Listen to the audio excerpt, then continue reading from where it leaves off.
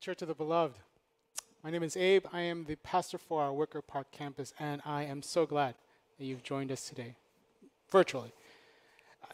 We started this series on the gospel according to Exodus, the story of Christ as evidenced in this book, back in August. And I have to say, with COVID, it feels like it was years ago. There's a lot more that we could spend on these passages through Exodus, but Pastor Notua and I, we decided that, we're going to go ahead and wrap up this sermon series next week because we want to spend the first 3 weeks of December leading into Christmas focusing more on Advent. Now, I want to mention a few things. In preparation for the Christmas season, we're wanting to pull together a beloved virtual choir for Christmas. We would love it if you would participate. So if you're interested in singing and being a part of that choir, please email me, abe@cotb.life or info@cotblife.life, and we'll get you connected to the team that's doing that. Another thing I want to mention is that starting in December, we're going to be shifting to a single live stream. That's just this 10 a.m. live stream that we're doing right now. From now on, after the 10 a.m. live stream, we're going to shift to an on-demand via YouTube moving forward. So, right now I want to ask if you could join with me. I want to start with a word of prayer before we dive into Scripture. Will you pray with me? Precious Father, I'll be honest with you right now. I am pretty weary. I'm weary of 2020, weary of not being able to gather together as a body, weary for those who are feeling isolated and alone, weary for those who are facing financial insecurity because everything that's happening, weary of the strife and the anger that's in our country and in our world. And so I beg you, God, I so need your power and your peace. And for those who are weary with me, I beg you for them. We need your power and your peace because we are your church, God. So I ask you to revive us, Lord. And may the words of my mouth be a conduit of your truth alone. May your Spirit speak through me now. And I lift this prayer to your ears, O God. Amen. So as I mentioned, we're coming to the end of this gospel series, the gospel according to Exodus. And today, we're going to be looking at chapters 25 through 39, minus the golden calf incident that Pastor Otua preached on last week. And once again, next week, we're going to kick off our Advent season by closing out this series. And let me explain. The reason I want to do this huge swath of chapters 25 to 39 all at once is because chapter 25 to chapter 31 and chapter 34 to 39, they're basically mirrors of each other. It's all about the tabernacle, the tent of meeting, and the priests who will care for that. In the first half, it covers God's instructions, very specific instructions on how the tabernacle must be built. In the second half, it covers Israel's obedience in building that tabernacle based on those instructions. Now, let me give you an example. I'm going to read to you from Exodus chapter 25, verses 23 to 30. And here, God is giving Moses instructions on how to build the table for the bread of presence. And it says, starting in 23, "You shall make a table of acacia wood. 2 cubits shall be its length, a cubit its breadth, and 1.5 cubits its height. And you shall overlay it with pure gold, and make a molding of gold around it. And you shall make a rim around it, a handbreadth wide, and a molding of gold around the rim. And you shall make for it 4 rings of gold, and fasten the rings to the 4 corners at its 4 legs. Close to the frame, the rings shall lie as holders for the poles to carry the table. And you shall make the poles of acacia wood and overlay them with gold.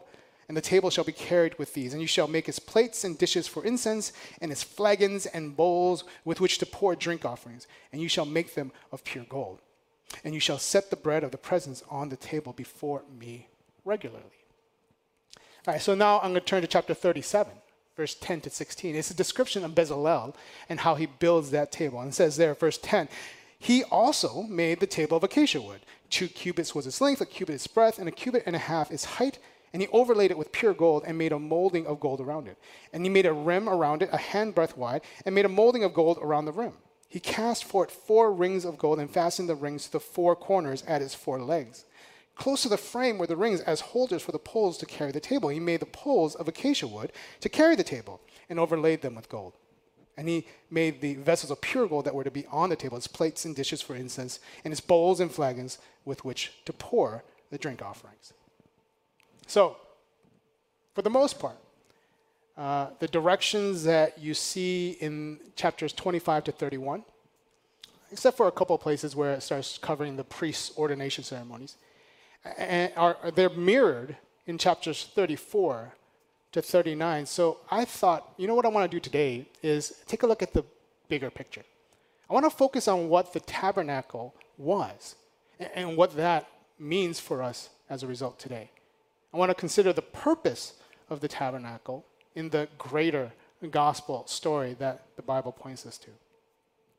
And to start off, I'm going to reread what Grace read for us, just a portion of it. Chapter 25, verse 9, just the first half. It says this, exactly as I show you concerning the pattern of the tabernacle. And I'm very intentionally emphasizing the word pattern because, you see, God is providing instructions on what the tabernacle, what it should look like, what it should include, how it should be furnished, how it should even smell. All these things are intended to be a pattern that is based on an already existing thing, an already existing reality. And there is something else that the tabernacle is intended to copy. It's intended to represent. I want to read to you from Hebrews chapter 9, in verse 23 and 24. It says this, thus it was necessary for the copies of the heavenly things to be purified with these rites, but the heavenly things themselves with better sacrifices than these. For Christ has entered not into holy places made with hands, which are copies of the true things, but into heaven itself, now to appear in the presence of God on our behalf. You see, the tent of meeting, the tabernacle, the temple of God, it represents heaven. It represents God's cosmic temple. If you look at the book of Genesis, you read the story of how God created the heavens and the earth. And everything above the earth, everything on the earth, everything below the earth. See, the Genesis story tells of the creation of a cosmic temple where God receives all the glory, all the honor. The creation story is a story of God creating the universe to serve as his tabernacle. It's perfect in every single way. And as God said, it is very good. And then humanity, we kind of screwed it up. And now we have this new tabernacle that's patterned after the original that God had created in the first place. And let's consider that original tabernacle. Because one thing I want to point out is that this world was not created for humanity. God's creation, it absolutely supports you and me. It meets the needs of his beloved creatures. But the creation story was and is about God. It is God that is the central character of that story. It is God who is the defining element of all existence. It is God for whom the world was created, and it is God for whom the world exists. So this is his holy temple that our sin desecrates. And on day 7, after God had finished creating, he entered into his cosmic temple and he rested. A holy Sabbath. A holy Sabbath for God, by the way, was to take residence in that temple that he had just created for himself and to rule. And in the same way, in Exodus chapter 31, verse 16 and 17, he ends the instructions about how to create this new temple, this tabernacle, with an instruction to Sabbath, to rest. Verse 16 and 31, therefore the people of Israel shall keep the Sabbath, observing the Sabbath throughout their generations as a covenant forever. It is a sign forever between me and the people of Israel, that in 6 days the Lord made heaven and earth, and on the 7th day he rested and he was refreshed. Just a little side note. Chapter 32 and chapter 33, they cover the golden calf incident that we talked about last week. But then you come to chapter 35, and it just picks up right where chapter 31 leaves off. It's almost like the calf thing never actually happened. if you were to consider the tabernacle as a holy space, and you consider the Sabbath as a holy time, God starts off in chapter 25 by providing instructions to Israel on how to make this holy space so that they can spend holy time with God. And then it picks up right after the incident, right where God left off. God calls his people to holy time so that they can now build that holy space. It's like the incident was just a mere blip in God's in God's perfect plan. It's almost as if God turns around after all this and says, as I was saying, let's do this. Another thing I want you to consider here is this. I believe that the repetition of God's instructions throughout to the presentation of Israel's obedience, the building of the temple, I think that's intentional. I think that's actually a good thing because you know what it does? It reminds the reader and the listener that God is renewing his commitment to his chosen people, to the holy nation that was set apart. Even with the golden calf thing happening, God's still there. God's goal is to bring this nation to a place where they can worship him, where they can be blessed by God. You know, in Malachi chapter 3, verse 6, it says this, "For I, the Lord, do not change. Therefore you, O children of Jacob, are not consumed." Thank God that God is the same yesterday, today, and forever. And thank God that he always keeps his promises. So the tabernacle is a pattern. It is an image, a representation, a copy of God's perfect cosmic temple. The tabernacle is also the place where God lives. It is the place where God dwells. Exodus chapter 25, verse 8. It says this, "And let them make me a sanctuary that I may dwell in their midst." This is the purpose of the tabernacle. This is the reason for the temple. The instructions that God is providing for this new temple, pattern after the original one that God had created, is so that God can dwell with his beloved children.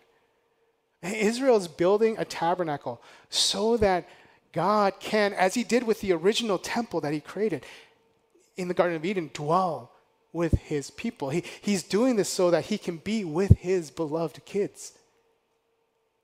By the way, the tabernacle story isn't limited to just the instructions on how to build God's house. In chapter 29, it goes into detail on how this tent of meeting is going to be made holy, so that God can dwell in it, like the original cosmic temple. Starting in verse 43 of chapter 29, it says, "There I will meet with the people of Israel, and it shall be sanctified by my glory. I will consecrate the tent of the meeting and the altar. Aaron also and his sons I will consecrate to serve me as priests. I will dwell among the people of Israel and will be their God, and they shall know that I am the Lord their God, who brought them out of the land of Egypt, that I might dwell among them. I am the Lord their God." See, God didn't just provide the people of Israel an escape from Egyptian slavery. No, God brought Israel out so that they could worship him, so that they might enter into a covenant relationship with the King on high. And this tabernacle is the place where it's going to happen, a holy space so that Israel can spend holy time with God. But the process by which this holy space is going to be made holy, it is not by human hands. The consecration of the tabernacle is by God and God alone. God says, "I'm going to consecrate this tent." God says, "It is my glory that's going to make this place holy." The actions ultimately of the Israelites, it shows their obedience, it shows their adherence to God's law, and that's a great thing. But it's not their work that sanctifies this place. It's God. Because again, the story is about God. God is the transformative component. God is the defining element. God is the central character in this story.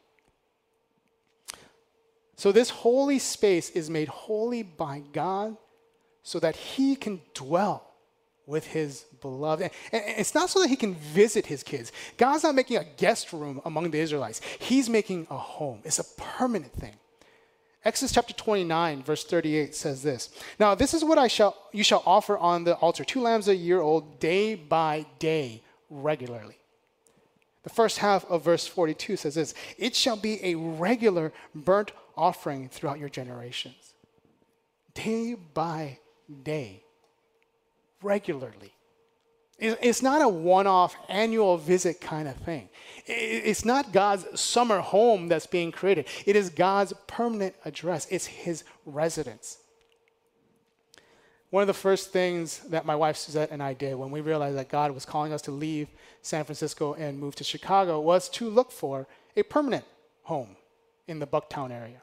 Now, most of our friends in San Francisco, they were adamant and telling us, you should rent.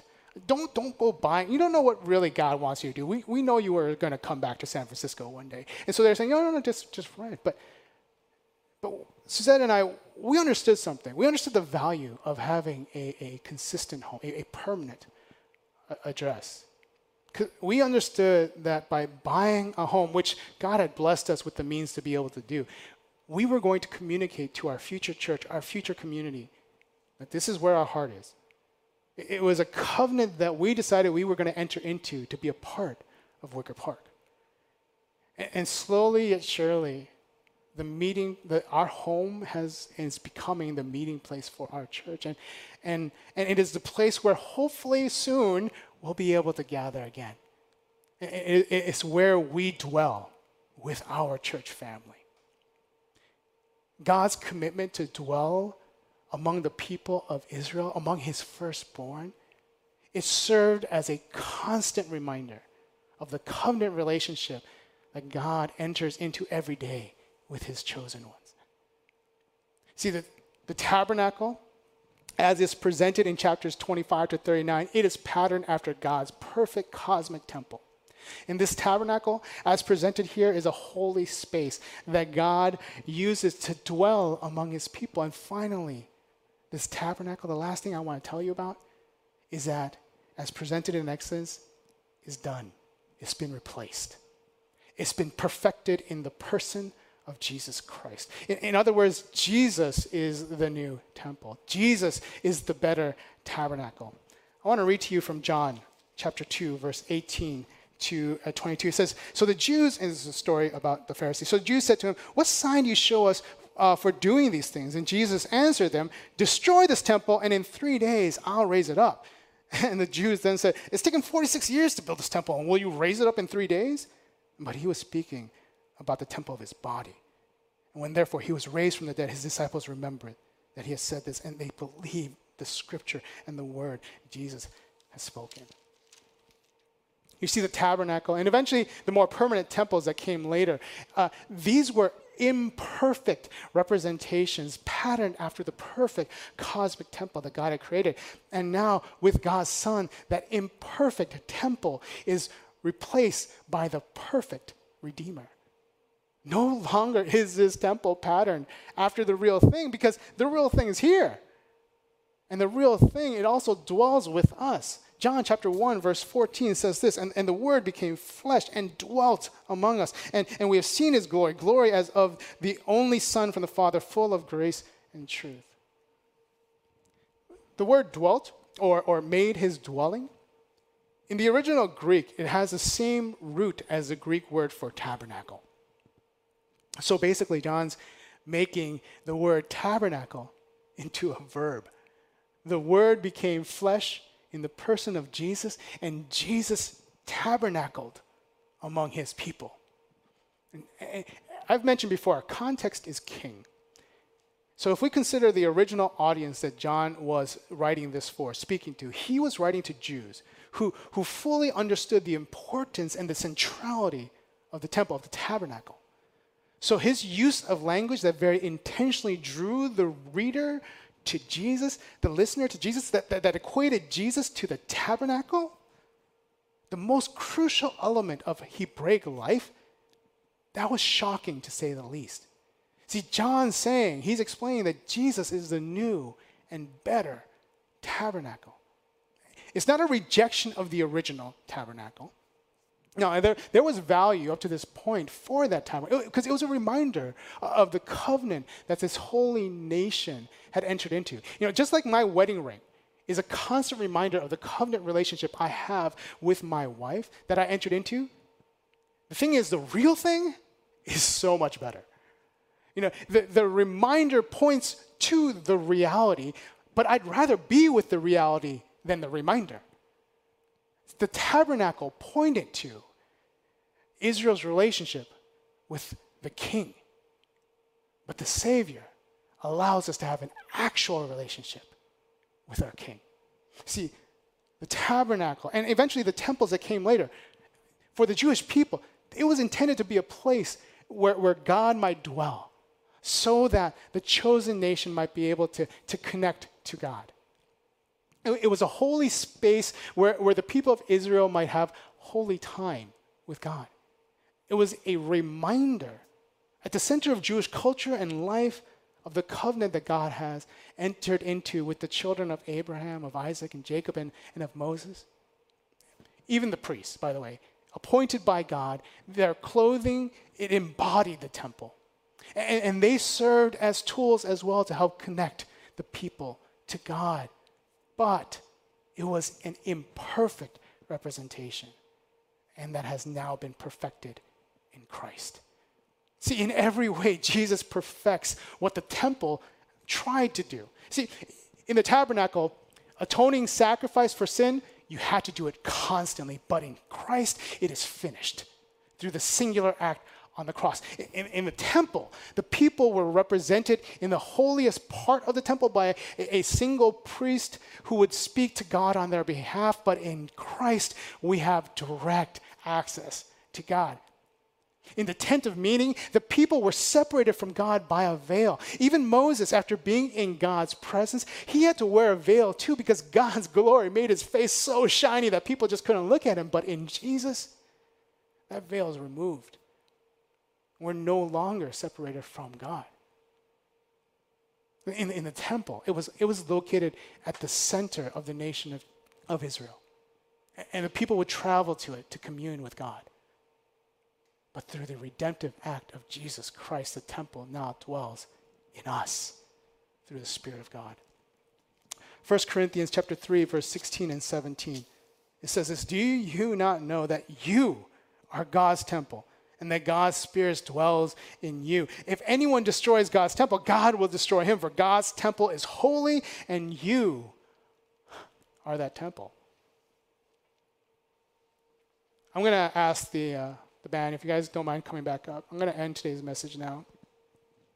I understand it would be very easy for us to read these chapters about the instructions and the building of the tabernacle and the details and think, I can just skim through these.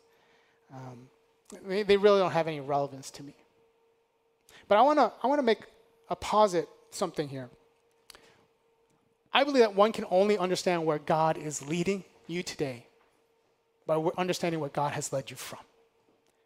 And see, this tabernacle story is a reminder that there was a perfect cosmic temple that humanity desecrated. But God gave this holy nation another chance and allowed them to set up another temple, patterned after the original. Now, in all honesty, the Old and New Testament, they include stories of how human beings would take this beautiful reminder of God's desire to dwell with us, and we've twisted it and distorted it.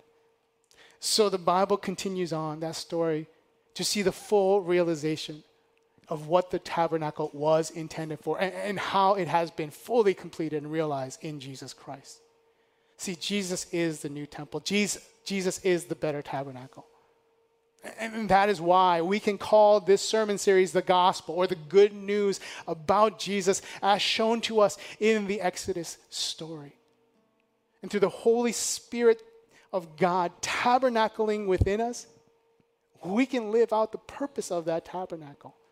To bring God all the glory, to commune with him, to bring God all the worship, to bring God back to the center of our story.